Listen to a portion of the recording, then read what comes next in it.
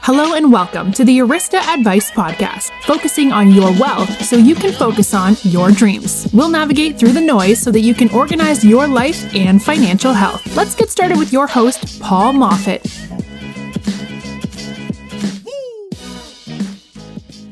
Hello, welcome to Arista Advice Podcast. We're excited this week to bring to you a very special person. We're thrilled to get his insight and to have him share with us some experiences that he has been through in this life.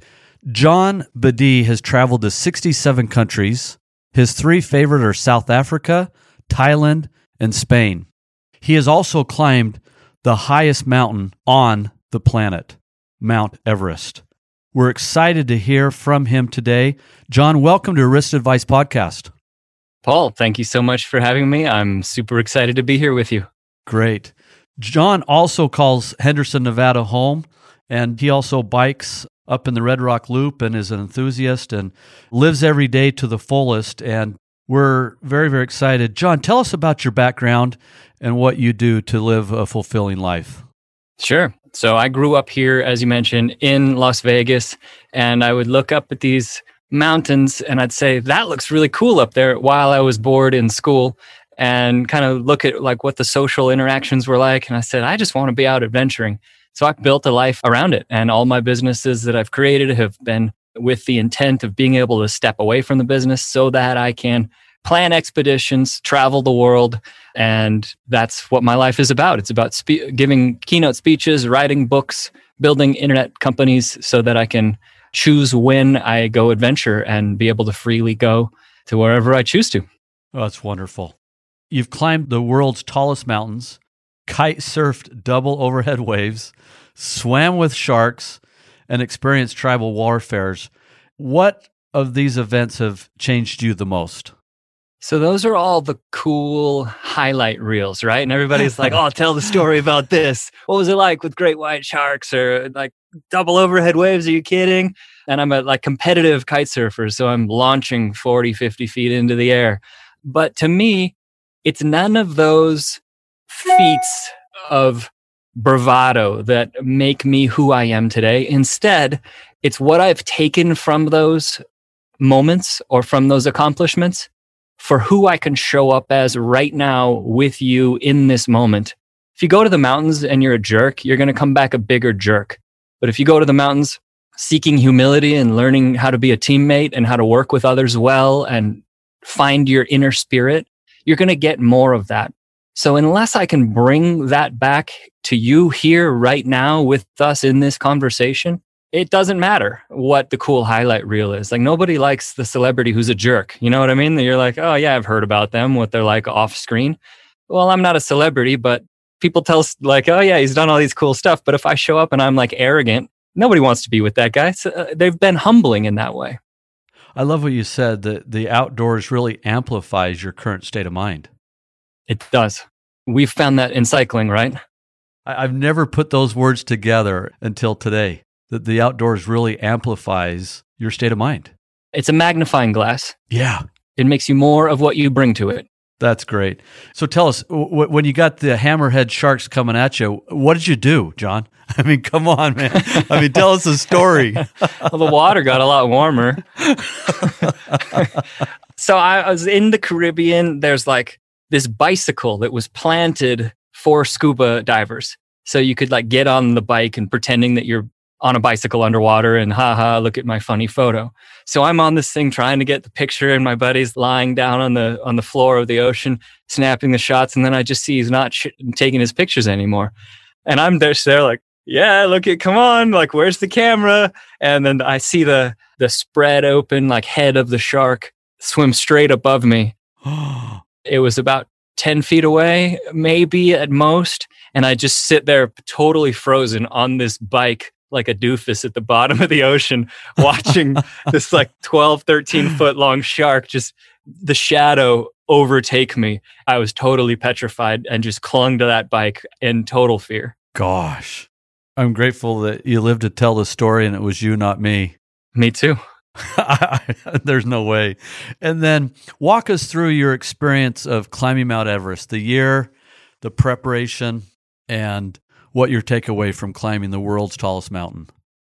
Yeah, so I had climbed just over 100 mountains total before I chose to climb Everest. I wanted to make sure that whatever the biggest mountain in the world threw at me, that I would be able to handle.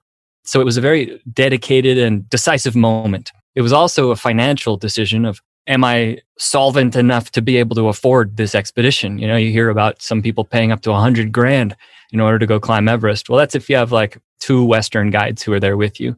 I went kind of a mid-grade route, but still $50,000. That's like a house down payment, right? Yep. So it was 2013. I said, I'm going to do this. This is the year for me. And it's a 2-month expedition.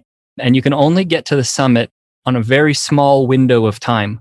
And most of the climb you're spending preparing to be ready for when that weather window opens up, because the Southeast Asian monsoon pressure pushes the jet stream off of Everest, which then makes the air still. And then you have sometimes 5 days, sometimes 10 days, sometimes 2 weeks of time before the jet stream moves back onto Everest. So that's all there is to climb. And you're just spending the entire time getting ready.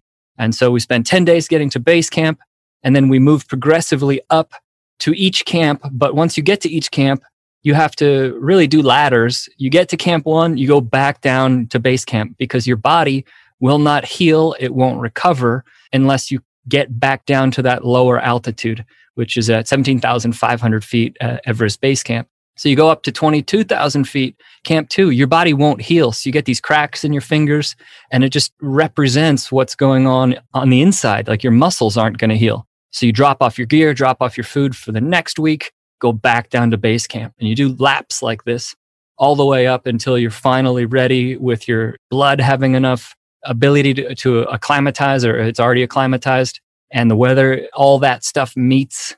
And then you're ready to shoot for the summit if you lasted that long into the expedition.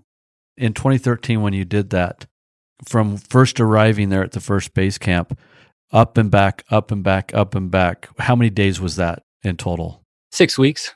6 weeks. Yeah. Gosh, that's amazing. It's the biggest feat someone can say when it comes to physical exercises. They've climbed Mount Everest. And when you hit the summit, what did you do? I was on my reserve tank of oxygen. It was so cold that the little rubber valve or the washer had cracked, and it was causing my oxygen to leak. So I was effectively climbing without oxygen for many, many hours before we could switch to the reserve tank. But now the reserve tank was also leaking.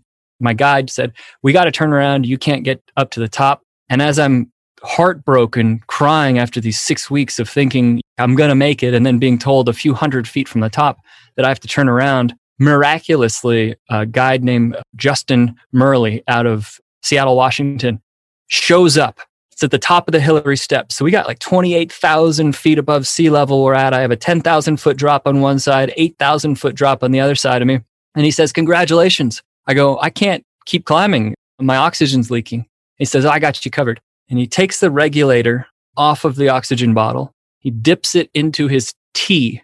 And I'm going, this guy's lost his mind. Like the altitude's got to him. He's wasting my time now. He takes that regulator out all wet, screws it back in. And he says, what does water do when it freezes? It expands. And that's when it clicked to me. Oh my gosh, this expanding liquid is going to seal that leak. He says, you're on borrowed time. Get to the top, take your photos, and get back down fast. So I lock it in. I'm doing everything I can to conserve my oxygen, just controlling my breath. After maybe half an hour, I get back up to the summit area, and I just keep taking these step after step, telling myself the words of Sir Edmund Hillary, conquer yourself. It's not the mountain we conquer, but ourselves. And I finally arrive there, realizing that there's no more mountain to climb. I take 4 photographs, spent 11 minutes at the summit, sobbing in elation, crying, and the tears are freezing as they're going down my cheeks, celebrating, but also scared for my life. And we begin back down after just those 11 minutes. So it was incredibly short-lived, but it was emotion-packed. Wow. He saved your life and then allowed you to have the greatest exhilaration of that 6 weeks being paid off and having a payday to get up there. What a blessing that was, and what an experience. What are 3 things that you learned during this climbing Mount Everest experience that has made you become resilient? First thing I learned is that there's always more strength. And I think that that's more appropriate now than ever before, that each of us has the ability when we think we're knocked out and down for the count and sorry, you're done, you don't have any more to give. You have more ability to dig deep and find what you're made of. Each of us has that, and that's not unique to just some dude who climbed Mount Everest. That's the first thing. There's always more strength. The second thing that I learned is that rest is taking action. It's a part of it. It's a component of action taking. And by allowing yourself to recover, to heal, to let your body do what it needs to do to make you ready for the next day of climbing is just as much a part of the action taking as climbing itself. So take time to rest, take time to recover in what you're doing in your life.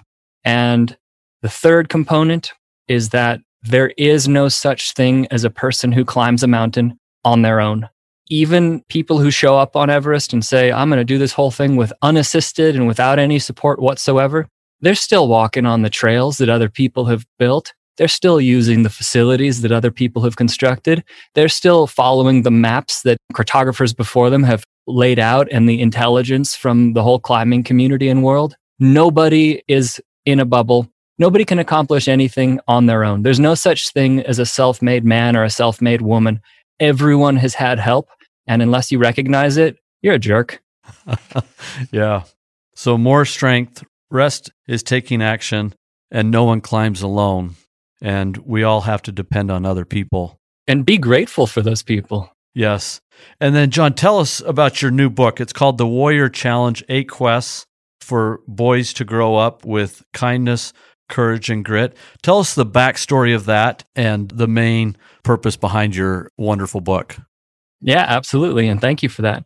So the Warrior Challenge was created as a rite of passage for young men, specifically ages 10 to 16, about how to be a good human being in today's world. One of the most common questions I get about it is, how come it's not also for girls? And that's a great question. And the answer is that there's a different set of cultural messages that guys get that end up having created the need for the Me Too movement and all the issues that are coming about now, because guys have these messages that we've got to be so tough that we grit through any amount of pain, and that ends up resulting in guys who are numbing their pain, trying to tough it out, or being spineless, wimpy, nice guys that are so anxiety-ridden that they can't stand up for themselves. And all of those are the wrong path to take. So this book lays out, here's how to have boundaries. Here's how to have self-awareness. Here's how to set values. Here's what it means to have integrity. Here's how to have grit and resilience. Here's how to respect others who aren't the same as you, whether it's by their gender, their sexuality, or their race. All these concepts are built into the book, but it uses unbelievable heroes who did the most amazing things you can experience, like jumping over the Great Wall of China on a skateboard or dirt road racing in Mexico. The story of me climbing Everest is in there. All these like insane adventure stories that are encapsulating these lessons are what the Warrior Challenge is all about. Well, it's exciting. It's never easy to write a book. It takes a lot of focus, a lot of daily regimen and structure. I'm sure there's potentially another book coming at some point, but we're excited that you've encapsulated that, put it all together, put it in print form, and got it out there. John, how can people stay in contact with you and follow you and stay connected with you? Awesome. Great question. My website is johnbeede.com, and it's spelled JOHNBEEDE.com. I've got a free course on grit and resilience there. If in case you're interested in giving the Warrior Challenge to the young man in your life, whether it's your son, your grandson, nephew, or just a bunch of guys that you might know, or students you have, then head to johnbeede.com, click on the Warrior Challenge link.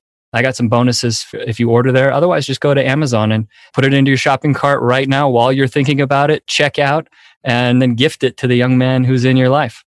John, thank you for joining us today. And guests and clients, continue to understand that we need to get out there and conquer our fears and our worries.